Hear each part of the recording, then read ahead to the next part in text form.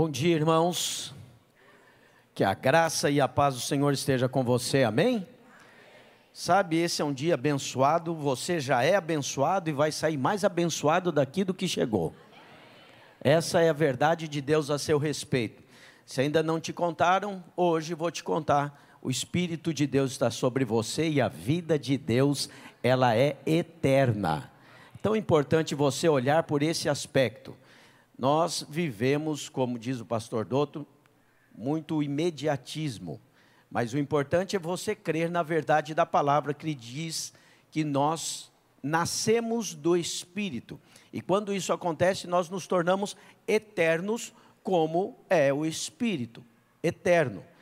Isso significa que a sua vida não acaba por aqui.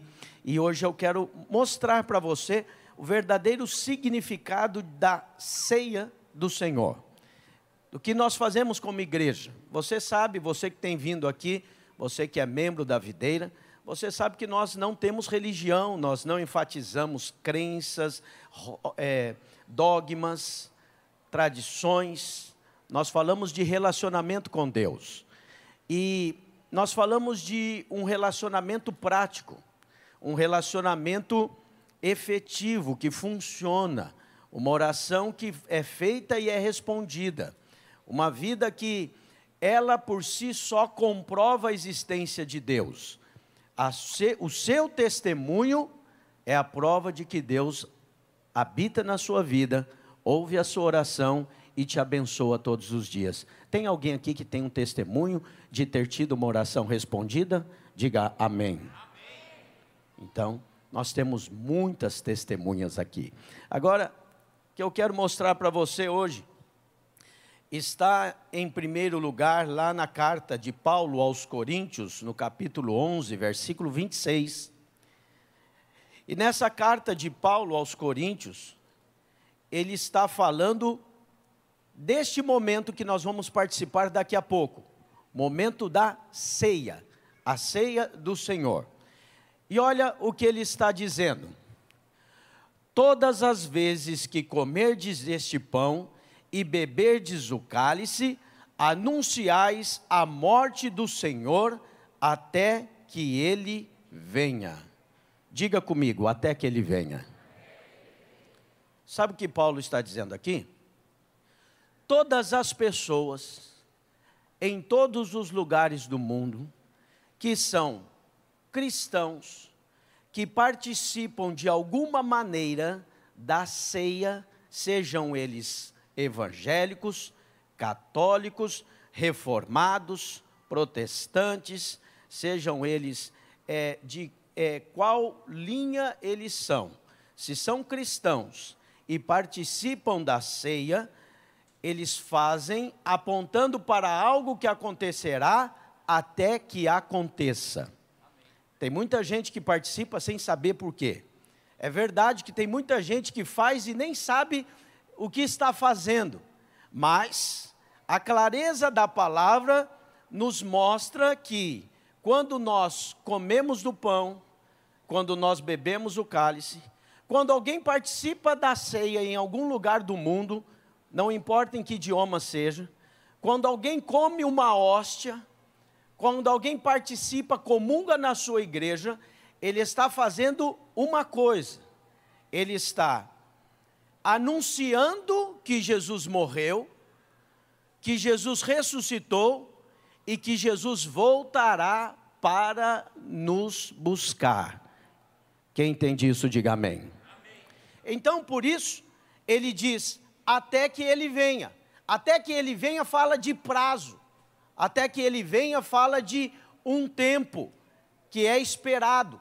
Até que ele venha fala de alguém que tem uma expectativa. Não é coerente nós vivermos nessa terra, termos a nossa prática religiosa sem uma pretensão com a vida eterna. Não é nem coerente nós vivermos aqui dando mais ênfase nas coisas da terra do que nas do céu. Sabe o que Paulo diz a respeito dessas pessoas? Ele diz assim: se a vossa expectativa em Cristo estiver baseada nas coisas que Ele pode dar nessa terra, Quando isso acontece, Paulo diz, somos os mais infelizes de todos os homens. Infelizmente, há um grande número de cristãos ao redor do mundo que geram expectativas em Deus, sim, mas simplesmente naquilo que vão receber nessa terra. Para esses, Paulo diz, são os mais infelizes. E não os mais infelizes daqueles que são salvos. São os mais infelizes de todos os homens. Isso é importante nós avaliarmos essa manhã, que nós vamos participar da ceia. E eu quero avaliar com você, que você entenda que por mais que as pessoas desconheçam o que elas estão fazendo, é isso que elas estão fazendo. Porque é isso que o Evangelho está dizendo. Depois desse texto, um pouco mais abaixo, coloca aí para mim na projeção 1 Coríntios 11, 26 e agora põe 27. Você vai ver a sequência. Todas as vezes que comerdes o pão e beberdes do cálice, anunciais a morte do Senhor até que Ele venha. Por isso, aquele que comer o pão ou beber o cálice do Senhor indignamente, será réu do corpo e do sangue do Senhor. Examine-se, pois, o homem a si mesmo, e assim coma do pão e beba do cálice. Pois quem come e bebe sem discernir o corpo, come e bebe juízo para si. Preste atenção nessa afirmação. Quem come e quem bebe e não está entendendo o que está fazendo, ele está comendo, ele está bebendo e ele está dizendo, até que ele venha, mas ele não sabe, ele não considera a vinda. Ele não está com o coração no arrebatamento e na volta do Senhor. Então ele come e ele bebe, mas ele nem considera isso. Para ele é só uma tradição familiar. Para ele é só um costume religioso. E quando ele faz isso, ele come, ele come e bebe, olha o que a Bíblia diz, juízo para si. Ele está dizendo, Jesus vai voltar, mas eu não estou preocupado com isso. Jesus está voltando, essa é a verdade do Evangelho. Eu estou comendo e bebendo e estou anunciando que isso acontece, mas comigo realmente não vai funcionar, porque o meu coração está em outra coisa. Sabe o que a Bíblia diz? Onde está o teu tesouro, aí estará também o teu coração. Então hoje eu quero trazer a você a clareza da maior bênção que pode e vai acontecer na sua vida. Sabe o que é? O dia do arrebatamento. Você será arrebatado. Aqueles que creem e aguardam o Senhor serão arrebatados. Encontrarão com o Senhor nos ares. E eles reinarão com Cristo durante 1000 anos. Pastor, eu não acredito nisso. Você tem toda a liberdade. Eu estou falando para cristãos que creem na palavra. Se você não crê na palavra, direito seu, e fique à vontade para não crer ou crer no que você pode, porque a fé é sua, a crença é sua, e você é livre porque Deus te fez livre desde o começo, dando livre arbítrio para Adão e deixando que o homem escolhesse do jeito que ele acha que deve. É muito ruim quando crentes ao redor do mundo e no Brasil querem enfiar goela abaixo das pessoas uma verdade que não é para eles verdade. O que nós temos que fazer é pregar. Mas todos vão aceitar? Não. Nem o próprio Deus encarnado, Deus virou gente, nasceu da Virgem Maria, pelo poder do Espírito, veio na terra, estava na terra, pregou e as pessoas não acreditaram nele. Você acha que tem muita gente que vai acreditar? Ou todos irão? Não, o meu encargo e o seu encargo é pregar o Evangelho. Quem entendeu, diga amém. Agora, se vão crer ou não, aí é com cada um. Mas o que você precisa entender é que existe uma verdade do Evangelho. E a verdade é que o Senhor Jesus vai voltar. Ele vai voltar e vai levar a igreja. a igreja de Cristo, aqueles que creem em Cristo serão arrebatados e estarão para sempre com Ele. E antes da vida eterna nós temos, não vou pregar para vocês escatologia hoje, mas nós temos o milênio, 1000 anos reinando com Cristo, na terra, não é no céu. Aqui na terra, o Senhor virá e vai reinar por 1000 anos nessa terra. Então, veja, o que nós estamos habituados a fazer é participar da ceia e depois voltamos a nossa atenção para a nossa vida como se nada de espiritual estivesse acontecendo conosco. Como se a nossa vida fosse exatamente como igualzinha àqueles todos que nem pensam como nós, que nem têm esperança. E esse é um erro. Então, hoje eu quero fazer uma advertência, e é uma advertência para que você esteja preparado para o dia que o Senhor voltar. Você esteja preparado para o arrebatamento. E é algo eminente. Sabe, você viu aí, vou fazer 20 anos, Ismar, 20 anos que eu sou pastor. E vou fazer 49 anos que eu estou envolvido na igreja. Desde que eu me conheço por gente, sou filho de pastor. E eu ouço há 48 anos que Jesus está voltando. E as pessoas pregando isso. E alguém pode dizer assim, faz muito tempo, desde Paulo está voltando, não voltou ainda. Existem os sinais dos fins dos tempos. Se o Senhor nos permitir, vou falar deles aí nas próximas semanas na live, para aqueles que me acompanham. Quero falar sobre os sinais dos fins dos tempos, estão eminentes. Mas preste atenção, você se encontra com o Senhor por duas maneiras prováveis e que você não sabe exatamente quando vão acontecer. Você vai estar com o Senhor pela volta de Cristo, ou você vai estar com o Senhor no dia que você deixar de viver nesse corpo, no dia da sua morte. Como nenhuma das duas datas está no seu calendário, você consegue prever, a volta é iminente. E você tem que pensar nela todos os dias. E você tem que estar preparado em todos os momentos. Quem está entendendo o que eu estou dizendo? Então, quando eu prego sobre o arrebatamento, eu não estou falando de algo muito distante da sua realidade. Eu estou falando exatamente da sua vida como ela é. Porque hoje você vive, amanhã nós acabamos de passar por uma pandemia que nós perdemos muitos queridos. Pessoas que poderiam estar conosco, mas não estão mais. E aí? Veja, quem sabe o dia de amanhã? Quem sabe? Quem pode prever o dia de amanhã? Quem pode garantir? Sabe? Não há garantias nesse mundo. Se você for analisar, não há garantias de que você vai estar vivo amanhã, não há garantias de que você vai estar vivo daqui a um ano, mas o que há é uma garantia. A sua fé no Evangelho, para você que é cristão, a sua fé é que o Senhor voltará para nos buscar. A garantia é que nós não morremos mais, passamos da morte para a vida e estaremos para sempre com o Senhor. E essa deve ser a nossa grande expectativa de vida. Existem expectativas justas para você, como ganhar dinheiro, como prosperar, como trocar de carro, como comprar uma casa melhor, como ter filhos. Nós vimos aqui a bênção que é ter filhos e os irmãos apresentando seus filhos. Eles vão crescer, eles vão avançar, é a alegria da casa, depois verão os netos. Veja, tudo isso é bom. Todas essas coisas são bênçãos de Deus para mim e para a sua vida. Contudo, tudo passa. E haverá um dia em que nós estaremos para sempre com o Senhor. Isso você não pode desconsiderar. Amém? Esse é o Evangelho. É isso que deve ser pregado. E não vemos muitos pastores pregando hoje em dia isso.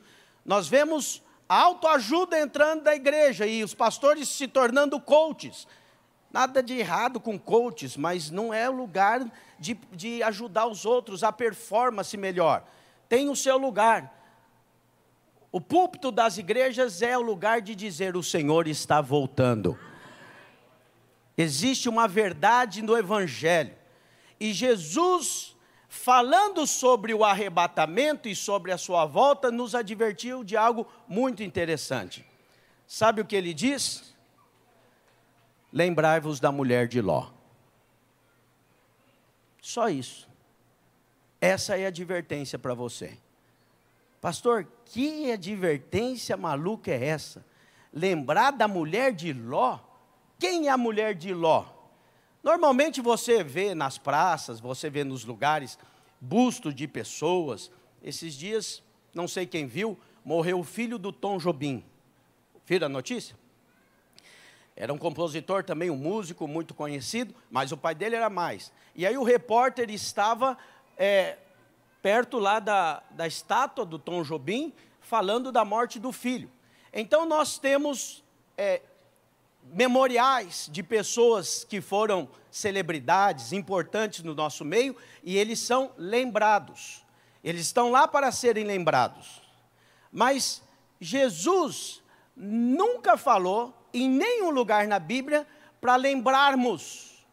Sabe, esses dias eu e minha esposa fomos lá no Vaticano. E é muito grande, é muito legal. Todos os apóstolos estão lá. São estátuas enormes. E as pessoas olham e eles se lembram dos homens de Deus. Os apóstolos estão lá. Há muito lugar. Jesus não falou para se lembrar de nenhum deles. Você não vai encontrar na Bíblia Jesus falando, lembre-se de Paulo. Não. Até porque, veja, olha o que Jesus falou. Só de uma pessoa, lembrai-vos da mulher de Ló. Qual é o nome da mulher de Ló? Não tem na Bíblia. Na Bíblia tem o nome da mulher de Abraão, até o nome da concunhada de Abraão tem, a mulher do Naor, está lá na Bíblia. Personagem que você nem sabe, mas a mulher de Ló, não está o nome dela, ela não foi citada, enquanto Ló saía junto com Abraão, voltava, os feitos de Abraão e de Ló na guerra, não é mencionado a mulher de Ló, só neste texto é mencionado a mulher de Ló. Há uma única passagem para nós lembrarmos dela, só uma passagem.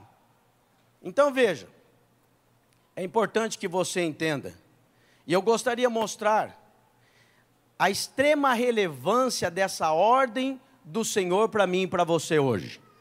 Lembrai-vos da mulher de Ló. Sabe, a mulher de Ló, ela está descrita lá em Gênesis 19, 26. Coloca para os irmãos lerem. A mulher de Ló olhou para trás, converteu-se numa estátua de sal. Essa é a história da mulher de Ló. Ela olhou para trás e se converteu numa estátua de sal. Jesus, quando fala sobre o arrebatamento, e esse texto, lembrar-vos da mulher de Ló, quando chegar na sua casa, você pega a Bíblia e vai ler, ele está falando do arrebatamento, de como vai ser. Ele está dizendo, 2 estarão no campo, trabalhando, um vai subir e o outro vai ficar. É assim que vai ser. Não sei se você se lembra, mas eu li uma matéria que antigamente os Estados Unidos criam tanto nessa palavra, que as companhias aéreas tomavam cuidado para não ter 2 pilotos crentes, evangélicos. Eles colocavam um que cria e outros que não cria, porque em caso de arrebatamento o avião não cairia. Um sumia e é verdade, procura que você vai ver. Você sabe que a sua crença determina as suas atitudes, não é mesmo? Agora, tem gente que nem liga com isso. Será que vai ser assim? Bom, Jesus é que falou. Jesus está falando. E aí, no meio dessa narrativa, no meio em que Jesus está explicando como vai se dar o arrebatamento, ele diz assim, não fiquem preocupados com as coisas desse mundo. Cuidado para que vocês não fiquem embriagados, envolvidos demais com as coisas desse mundo e se esqueçam do dia da volta. Nesse contexto ele diz, lembre-se da mulher de Ló. A mulher de Ló olhou para trás. A mulher de Ló é um sinal para mim e para você. Olha, só para que você entenda, existem 2 aspectos da volta de Jesus. E eu não vou pregar sobre isso hoje, mas só para que você entenda. A Bíblia fala que a volta de Jesus será como o ladrão. Você não sabe o dia, a hora, e ele vem sem que ninguém perceba.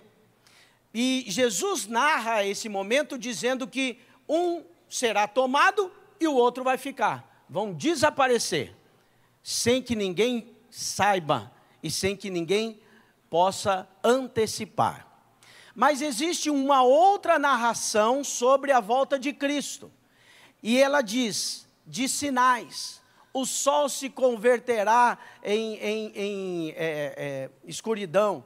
A lua vai se tornar sangue.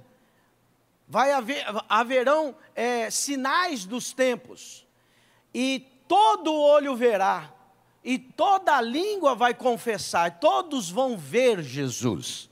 Ora, se em um momento é sem que todos vejam, como ladrão, e o outro momento todos verão, ele está falando do arrebatamento e da volta do Senhor. E hoje eu quero falar para você sobre o arrebatamento. O arrebatamento é o momento em que a igreja vencedora vai ser levada. A igreja que ama ao Senhor e tem o coração para o Senhor será levado. A respeito da mulher de Ló, veja, a primeira coisa que nós precisamos olhar é que a família de Ló foi salva da condenação de Sodoma e Gomorra. Eles não foram condenados, e a história é essa. O Senhor foi destruir Sodoma e Gomorra com fogo e enviou o anjo para tirar a família de Ló, porque a Bíblia chama Ló de justo. Ele foi justificado como foi o seu tio Abraão pela fé. Ele creu e foi justificado. Ló era justo, assim como a sua família eram justos. A diferença é que Abraão morava nos altos montes e Ló morava em Sodoma.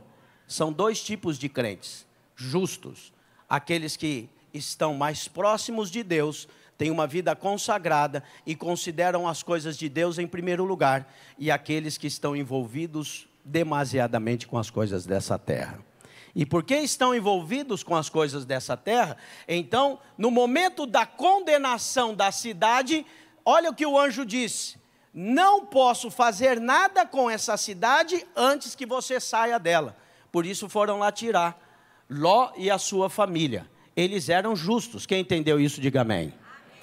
E aí, então, os anjos vão e arrastam, chegam para tirar eles de lá. E aqui naquele momento, nesse momento, sabe o que está acontecendo? Abraão está intercedendo diante de Deus e dizendo: Senhor, o Senhor vai destruir Sodoma e Gomorra? E se tiver 10 justos? E se tiver 20 justos lá? Aí o Senhor fala: não, se tiver 20 justos eu não destruo. E ele foi diminuindo, depois você lê lá o texto. Quando chegou num número muito pequeno, ele parou. E aí, sabe o que Deus fez? Mandou o anjo lá, falou: não vai ficar nenhum justo. Quero dizer para você, ninguém que é justificado em Cristo Jesus sofrerá a ira de Deus. Talvez você ouviu alguém dizendo na época da pandemia: olha, isso é a ira de Deus sobre a igreja, sobre os homens. Não conhecem a Bíblia, não conhecem a verdade do Evangelho. Nós estamos no tempo da graça e a ira de Deus não pode cair sobre os seus filhos. A ira de Deus, diz a palavra, cai sobre os filhos da desobediência. A ira de Deus que cairia sobre os homens, aqueles que são filhos e creem em Cristo, já caiu sobre Cristo na cruz do Calvário. Ele foi punido para que eu e você não fôssemos. Entende isso? Diga amém. Esse é o sentido da cruz. Esse é o sentido da morte de Cristo. Nós fomos salvos porque Ele morreu no nosso lugar. Então veja, é importante que você entenda que Ló e a esposa não viviam em pecado em Sodoma e Gomorra. Lê o texto que você vai ver que eles tinham filhas que eram virgens. No meio de uma população, de um povo pervertido, as filhas de Ló eram virgens. E aí, o que acontece? O anjo vem e tira a família de Ló de lá. E eles saíram de Sodoma. E os anjos dizem: saiam, corram para o monte, o lugar onde eles deveriam estar, nos lugares mais altos, e não olhe para trás. Mas o que aconteceu é que a mulher de Ló tinha apegos. Provavelmente ela tinha esquecido a bolsa Gucci em casa. Ló tinha dinheiro naquela época. Ele era bem sucedido. Tanto que os anjos chegaram para pegar, e os homens queriam... Olha, era tanta perversão que quando os anjos chegaram para salvar Ló, os homens quiseram fazer sexo com os anjos. E foram atrás da casa de Ló. E eles queriam pegar os anjos à força. Depois você lê, é muito interessante a história. E a Bíblia diz que os anjos só estenderam as mãos, todos ficaram cegos. E ficaram procurando onde estavam. O anjo devia ser bonito, né? Anjo deve ser bonito. E aí chamou a atenção dos habitantes. Veja, olha o que aconteceu. Eles estavam na cidade, foram tirados pelos anjos, e quando eles saíram, os anjos falaram assim: não olhe para trás. Não olhe para trás, vai para frente. Olhem para o lugar da salvação. Não olhem para as coisas do mundo. Mas a mulher de Ló olhou para trás. E Jesus falou: lembre-se dela. O que aconteceu? A mulher de Ló olhou para trás e ela se tornou numa estátua de sal. Sabe, o que você precisa entender é que a condição para ser arrebatado não é não ter pecado. Porque o meu e o seu pecado já foram cravados na cruz do Calvário. Jesus pagou a nossa dívida, quem crê nisso? Então o meu e o seu pecado já estão resolvidos diante de Deus. Essa é a nossa fé. Quando você crê na cruz de Cristo, você crê que Ele pagou a sua dívida. Ninguém vai deixar de ser arrebatado por conta do pecado que cometeu, porque isso já está resolvido, se você crê em Cristo. Se você não crê em Cristo, se você não crê na cruz de Cristo, é outra história. Você ainda está condenado com o mundo, mas uma vez que você creu em Cristo, uma vez que a sua fé é na direção de que Ele é o Salvador, Ele é o Senhor, então veja, o seu pecado não te condena mais, porque já está resolvido. Está claro para você isso? Diga amém. O que te prende? O que te impossibilita de ser arrebatado? Apego às coisas do mundo. Apego às coisas dessa terra. Raízes firmadas demais, agarrados nos bens. A mulher de Ló não foi salva porque ela estava sendo salva, mas o coração dela estava em Sodoma e Gomorra. Ela olhou para trás, ela considerou a perda. Jesus disse: quem perde aqui, ganha lá, mas quem ganha aqui, quer considerar ganho aqui, ele perde lá. Pastor, isso significa que a gente não pode ter coisas nessa terra? Não, de maneira nenhuma. Você vai ver muitas pessoas prosperando, e a maior parte dos entes que estão na Bíblia, a maior parte dos personagens eram ricos, tinham bens. Mas olha a recomendação de Paulo: tenha como se não tivesse, compre como se não comprasse.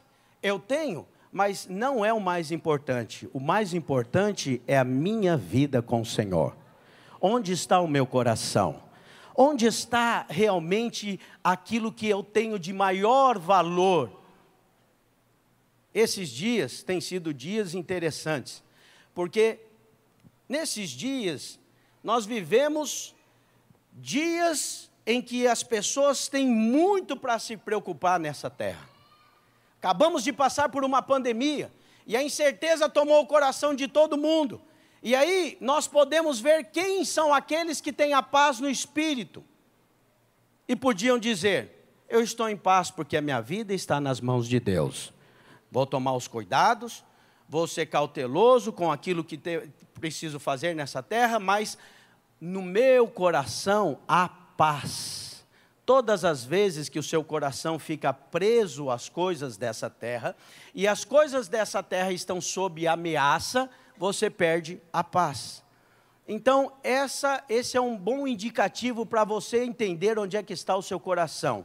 Você perde a paz quando existe a possibilidade dos seus rendimentos caírem. Você perde a paz quando você tem dinheiro na bolsa e a bolsa está agora caindo e não está subindo, pastor João. dá um desespero. Está caindo, está subindo. Já viu aquele desenho? Nós vamos morrer, nós vamos viver. E aí as pessoas vivem nessa confusão. A alma abalada. Sabe por que a alma está abalada? Porque está na terra, não está no céu. Não está nas coisas do Senhor. E agora, por último, nós vemos o envolvimento grande das pessoas com as eleições. É de um, é de outro. Sabe, eu quero dizer para você, torci para o Bolsonaro, votei para ele, falei para os irmãos, é o melhor, é o que a gente acredita, mas não tenho paixão. Meu amor é por Cristo e pelo Evangelho. Se isso está roubando a sua paz, é porque seu coração está no lugar errado. Se você está perdendo o sono por conta disso, é porque a sua vida ainda está agarrada nessa terra. Como pastor, eu estou te advertindo, porque eu amo você e eu gostaria que você, no dia da vinda do Senhor, fosse levado e arrebatado com o Senhor nos ares. Pastor, não posso ir em protesto? Claro que pode, você pode qualquer coisa. Você é livre para fazer. Eu não estou falando daquilo que você pode ou não pode, eu estou falando de onde está o seu coração. Onde está o seu coração? Onde está a sua confiança? Há pessoas que pararam de dormir, perderam o sono. Perderam o sono porque alguém que já governou esse país, mal, muito mal, mas governou, vai governar de novo. Por isso que você perde o sono? É porque seu coração está muito agarrado aqui. Sabe? É o fim do mundo, pastor. Provavelmente é, mas o fim do mundo virá.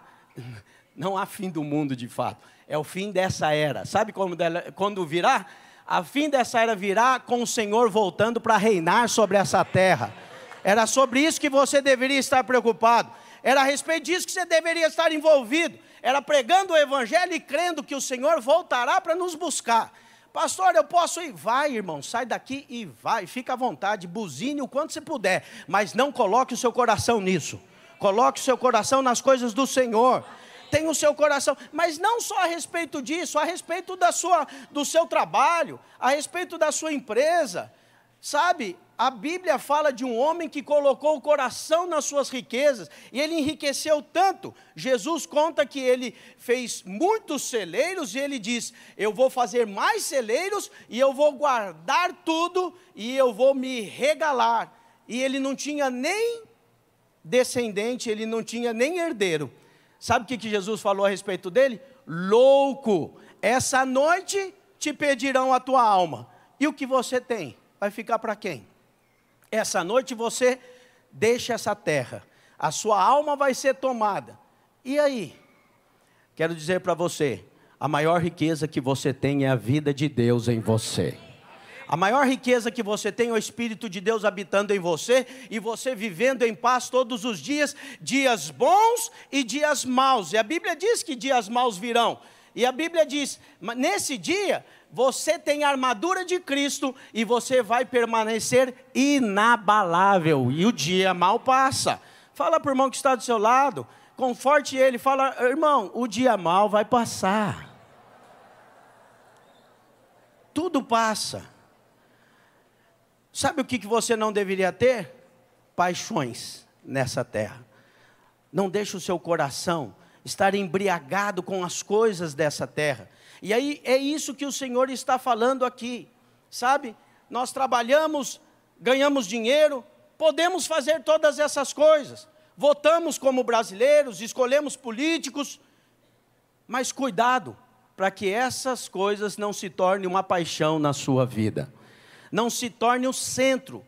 Quando nós nos apaixonamos por essas coisas, isso se chama mundo.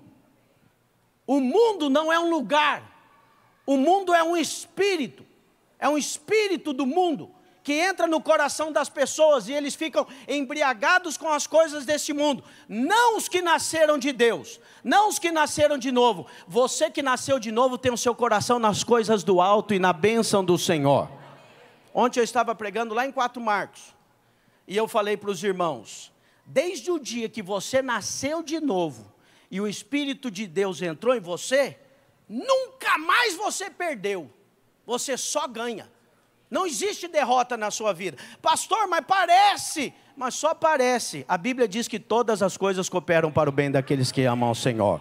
O dia que o Espírito de Deus entrou em você, o Espírito da vida eterna entrou em você. Você não morre mais, passou da morte para a vida e estará para sempre com o Senhor. As circunstâncias não podem ditar a alegria do Senhor que está em você. A alegria do Senhor é a sua força. Ele está feliz com você. Ele tem bons pensamentos a seu respeito. Jesus disse: no mundo vocês terão aflições. Tenham bom ânimo. Eu quero declarar sobre a sua vida. Eu sei que tem muitos irmãos, eles vêm me falar: pastor, estou triste nesses dias. Sabe por que está triste? Vou te exortar com amor, porque o seu coração ainda está aqui. Você é apaixonado por essas coisas daqui, por isso que você está triste. Coloque o seu coração em Deus. Coloque o seu coração em Cristo e a alegria do Senhor vai tomar o seu coração. Aí sim você pode fazer a diferença. Um grande engano é pensar que quem pode salvar o Brasil é um homem chamado Jair Messias Bolsonaro. Só quem pode salvar o Brasil é Jesus Cristo de Nazaré. Só tem um que pode salvar o Brasil, a Turquia onde nós estamos. Agora estamos chegando em Dubai também. Estamos no Egito, estamos nos Estados Unidos, estamos na África, estamos em todos os lugares falando, só tem uma pessoa que veio para salvar e resgatar o que se havia perdido. Jesus Cristo, que nasceu da Virgem Maria, cresceu entre nós, morreu na cruz do Calvário, ressuscitou e voltará para nos buscar. Por isso que nós ceiamos e nós dizemos, até que Ele venha. Quem entendeu? Então, que nenhum de nós cristãos ceiemos sem saber por quê. Participemos da ceia do Senhor sem fazer sentido, dizendo uma coisa e vivendo outra coisa. Então, hoje, eu quero, como o Senhor Jesus disse, lembre-se da mulher de Ló. Lembre-se dela, sabe, existe uma indiferença. A indiferença com as coisas de Deus é aquilo que vai no coração de alguém que tem o coração como a mulher de Ló. Jesus falou: quem tem posto a mão no arado não pode olhar para trás. Sabe o que significa pôr a mão no arado e olhar para trás? Quando alguém está arando, e a metáfora é o arado daquele tempo, não das máquinas que nós temos no Mato Grosso hoje em dia, o animal está puxando e a pessoa vai segurando o arado. Por que ele não pode olhar para trás? Porque se ele olhar para trás, ele perde a linha do arado. E aí sai torto. E quando sai torto, a plantação não vai dar como deveria. Então quem põe a mão no arado, não olha para trás, ele sempre vai olhar para frente. Essa é a palavra do Senhor. Não olha para trás aquele que sabe qual é o propósito da sua vida. Sabe, não olha para trás. A ordem bíblica é que nós olhemos para um lugar. Sabe qual é? Olhando firmemente para o autor e consumador da vossa fé, Jesus Cristo. Olhando para Ele. Não é nem se esforçando. Nós somos transformados quando nós olhamos para o Senhor. Você é transformado com base na fé que você tem. Quanto mais você olha para Cristo e mais você crê em Cristo, mais a fé de Cristo enche o seu coração.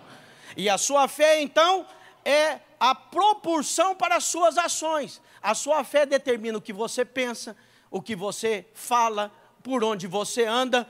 Tenha fé em Deus. Deixe a sua vida ser guiada pelo Espírito de Deus. E mais, sabe, é muito importante que você entenda, nós vivemos os últimos dias. Diga para o irmão que está do seu lado, prepare-se para ser arrebatado. Isso é importante. Olha, Lucas capítulo 17, versículo 26. Eu quero ler e mostrar para você, eu estou encerrando, preste atenção. Olha o que, Lucas 17, 28. O mesmo aconteceu nos dias de Ló. Jesus está falando do arrebatamento. Olha o que ele diz. Comiam, bebiam, compravam, vendiam, plantavam e edificavam. Mas no dia em que Ló saiu de Sodoma, choveu do céu fogo e enxofre e destruiu a todos. Assim será o dia em que o Filho do Homem se manifestar. Jesus está falando dele mesmo, ele é o Filho do Homem. Naquele dia, quem estiver no eirado e tiver os seus bens em casa, não desça para tirá-los. E de igual modo, quem estiver no campo, não volte para trás. Lembrai-vos da mulher de Ló. Todo esse contexto, o contexto da advertência que Jesus fez, é o arrebatamento da igreja. É claro que aqueles que nasceram de novo, não serão condenados com o mundo. Mas se estiverem como a mulher de Ló, apegados ao mundo, à medida que são salvos do mundo, eles não serão arrebatados. Eles vão ficar. E eles vão sofrer o que a Bíblia descreve como a grande tribulação. Serão dias terríveis, que antecedem a volta de Cristo para reinar sobre a terra. Essa volta será precedida de muitos sinais. Mas os vencedores não estarão aqui para ver os sinais. Estaremos com o Senhor, teremos sido arrebatados. Eu não quero ficar para a volta. Eu quero ser arrebatado antes. Quantos querem também? Digam amém.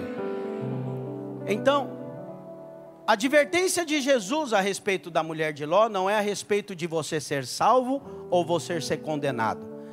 É a respeito de você ser arrebatado ou ser deixado para trás. Eu quero orar com você hoje para que na sua vida você tenha essa convicção de que você não está embriagado com as coisas desta terra. Porque Jesus disse, capítulo 21, versículo 34, acautelai-vos por vós mesmos, para que nunca vos suceda que o vosso coração fique sobrecarregado com as consequências da orgia da embriaguez e das preocupações deste mundo. Diga comigo, preocupações deste mundo. Sabe por que você não deve ficar embriagado com as preocupações desse mundo? Para que aquele dia não venha sobre vós repentinamente como um laço. Pois há de sobrevir a todos os que vivem sobre a face de toda a terra. Vigiai, pois, em todo o tempo, orando, para que possais escapar de todas essas coisas que têm de suceder e estar em pé na presença do Filho do Homem. Se, como alguns pensam, o arrebatamento fosse automático, basta crer e você então será arrebatado, Jesus não teria dito, vigiem. Vigiem para que vocês não fiquem sobrecarregados com as coisas dessa terra, porque o dia vai vir. E aí não venha para vocês como um laço. O laço do passarinheiro, que a Bíblia está dizendo aqui, é uma metáfora de uma armadilha que pega um animal. Ele está desapercebido, daqui a pouco foi pego pela arapuca. Quem conhece a arapuca? É assim que fala aqui? É uma armadilha que pega passarinho. Então veja, Jesus está falando, cuidado para que você não seja pego dessa maneira. E qual é o cuidado? Você não pode suceder, diga, para que nunca suceda, olha o que Jesus diz, que o vosso coração fique sobrecarregado. Vou orar hoje com você, para que o meu e o seu coração nunca esteja sobrecarregado com os problemas dessa terra. Nunca esteja envolvido demasiadamente nessa terra, para que esse dia não venha como um laço, mas esse dia venha como uma bênção para você. Quando nós comemos do pão e nós bebemos o cálice, nós anunciamos a morte do Senhor até que Ele venha. Diga comigo, até que Ele venha. Nosso coração aguarda a volta de Cristo. Eu vejo alguns jovens dizendo, pastor, não casei ainda, queria que Jesus voltasse, mas não agora, depois que eu casasse. Eu entendo essas pessoas, E eu me lembro que meu filho, quando era pequeno, o mais velho agora, que estuda em Nova York, um dia, ele falou isso. E ele estava lendo um livro do pastor Aloísio, A Visão dos Vencedores, que dizia exatamente a frase que ele falou: quem diz que quer se casar antes e não quer que Jesus volte por isso, não é vencedor, não vai ser arrebatado. Ele começou a chorar. Não sei quantos anos ele tinha, 10 anos. E aí minha esposa falou: você está lendo o livro e está chorando? O que aconteceu? Ele falou: eu não vou ser arrebatado. Aí ela explicou que você tem que ter o coração no Senhor. Pode fazer planos de se casar, faça planos de prosperar, faça todos os planos que você quiser nessa terra, mas sempre se lembre, o seu tesouro está com o Senhor. A sua vida eterna é o que de mais precioso você tem. E o acesso que você tem ao Senhor e o Espírito de Deus na sua vida são a garantia de que você é salvo, nasceu de Deus e nasceu de novo. Amém? Fique de pé no seu lugar. E hoje nós vamos participar da ceia conscientes dessa verdade. E se o seu coração tem andado apreensivo, e se o seu coração tem andado angustiado, seu coração está apertado, hoje é dia de você entender o sinal. E eu preguei essa palavra justamente porque nós estamos vivendo esses dias. Porque às vezes você prega e a pessoa não entende, ela não aplica para si. Quantos entenderam a mensagem hoje? Digam amém. Viva nessa terra e desfrute, segundo o seu entendimento, de todas as coisas. Trabalhe bastante, gere emprego, ganhe dinheiro, produza muito. Tudo isso é bênção de Deus. Não gostou de algo? Expresse. Quer ir na carreata? Vai. Veste de vermelho, de vermelho não, de verde, né? Se veste. Esses dias meu filho colocou, ele tem uma camiseta de vermelha que ele joga tênis. Ele colocou a camiseta e falou: ih pai, acho que não é muito bom colocar essa camiseta. Falei: para de bobeira, rapaz, você põe a camiseta que você quiser, a hora que você quiser, você é livre. Ninguém dita normas para você, só tem um que dita, é o Espírito Santo de Deus. Faça o que você quer, que você pensa, com coerência, com bom senso, mas nunca deixe o seu coração estar embriagado com essas coisas. Não perca o seu coração, não coloque o seu coração naquilo que não é nada. Não coloque o seu coração naquilo que não é nada. Onde está o teu tesouro, aí estará também o teu coração. Teu coração deve estar no Senhor. E todas as vezes que o seu coração está num lugar, sabe o que acontece? Quando você abre a boca, você fala muito daquilo, porque a boca fala do que o coração está cheio. Se nesses dias você está falando muito de Bolsonaro e pouco de Jesus, você já sabe onde é que está o seu coração. Fica a dica. Fica a dica. Pastor, é que é o assunto do momento. O assunto da minha vida é Jesus Cristo. E ó, que eu falo das outras coisas também, mas sempre pensando do que eu tenho falado mais. Ontem estava em 4 Marcos, a 300 quilômetros daqui, pregando numa conferência. Eu e minha esposa saímos lá depois de 10 da noite, chegamos aqui quase 2 da manhã. Estou aqui de novo pregando o Evangelho, porque essa é a verdade que eu creio e é para isso que eu vivo, pregando o Evangelho. Vou para minha casa, vou voltar à noite e vou pregar o Evangelho. É a vida de Deus, é o que importa, é o centro da sua vida. Ele é o centro da sua vida. Que hoje, quando você pegar do pão e pegar do cálice, você tenha essa convicção. E a sua vida seja alinhada à verdade da ceia do Senhor. Quem entendeu? Os irmãos vão passar a ceia, o pão e o cálice. Você apanha o pão, apanha o cálice e aguarda para nós ceiarmos juntos. Quem pode participar da ceia? Todos aqueles que já aceitaram a Jesus como Senhor e Salvador das suas vidas, todos aqueles que comungam dessa fé, todos aqueles que já se entregaram ao Senhor e sabem, Jesus Cristo é o Senhor. Ele é o meu Senhor e Ele é o meu Salvador. Todos estão convidados a participar do pão e do cálice. Se você crê. Pastor, eu não creio, eu creio diferente. Fique em paz.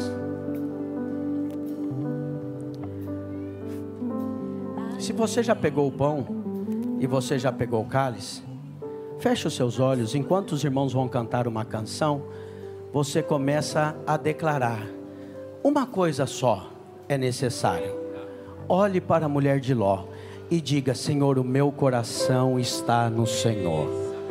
O meu coração está no Senhor, não está nas coisas dessa terra. O meu coração está no Senhor. O Senhor é o dono, o Senhor é o primeiro, a tua vida. Vamos louvar ao Senhor, vamos cantar. Ali tudo é vida, aleluia. Ali tudo é paz, morte e choro. Nunca mais além do rio azul. As ruas são de ouro e de cristais. Ali tudo é vida, ali tudo é paz, morte e choro. Nunca mais. Declare isso. Tristeza e dor, nunca mais. Ei, o grande rio da vida, claro como cristal, verei a face do meu mestre querido. Não haverá mais noite ali, não haverá nenhum amor. Verei os olhos de Jesus e tocarei seu corpo, enfim. Não haverá mais noite ali, não haverá nenhum amor. Verei os olhos de Jesus e tocarei seu corpo, enfim.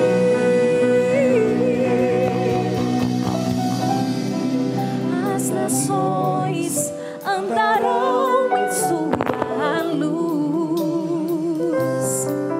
e as portas jamais se fecharão. A cidade é de ouro puro de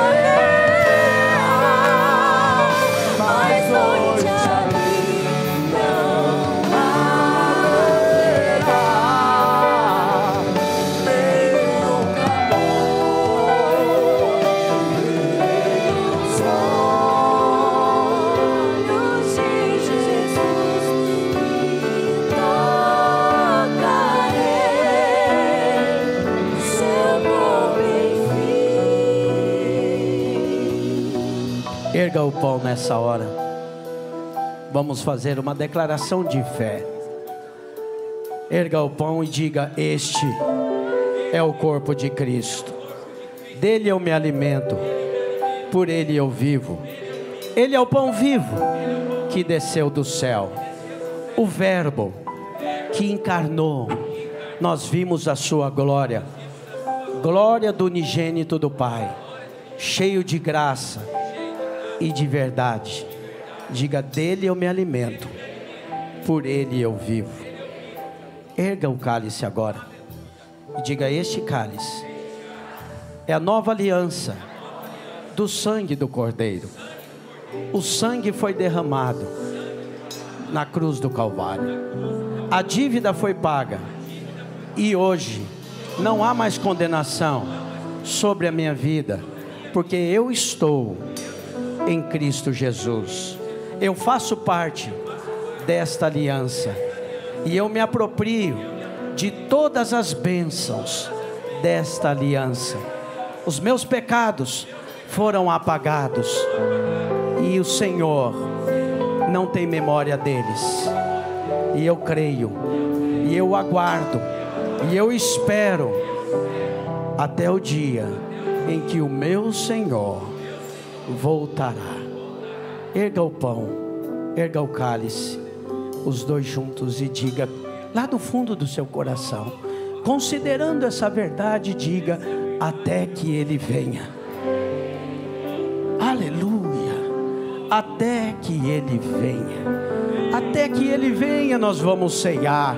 Até que ele venha nós vamos levantar as mãos com o pão e com o cálice, e nós vamos declarar para que todos ouçam: ele é o Senhor. Ele morreu na cruz do Calvário, ele ressuscitou ao terceiro dia, e ele voltará para nos buscar. Maranata, ora vem Senhor Jesus. Aleluia. Coma do pão, beba do cálice e creia. Está voltando o Rei, está voltando, a trombeta está soando, o meu nome. Erga sua mão e declare, diga: o rei está voltando.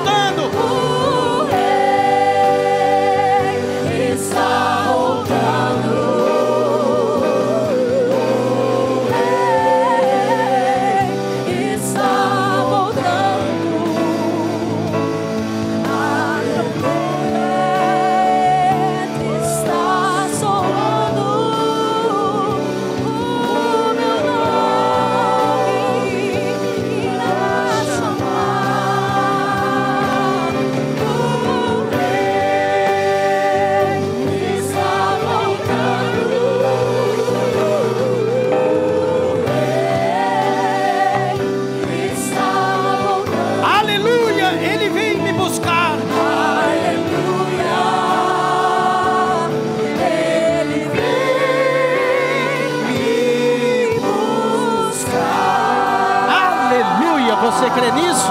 Dê uma salva de palmas ao Senhor. Você foi abençoado essa manhã? Erga sua mão para o céu e diga: graças a Deus.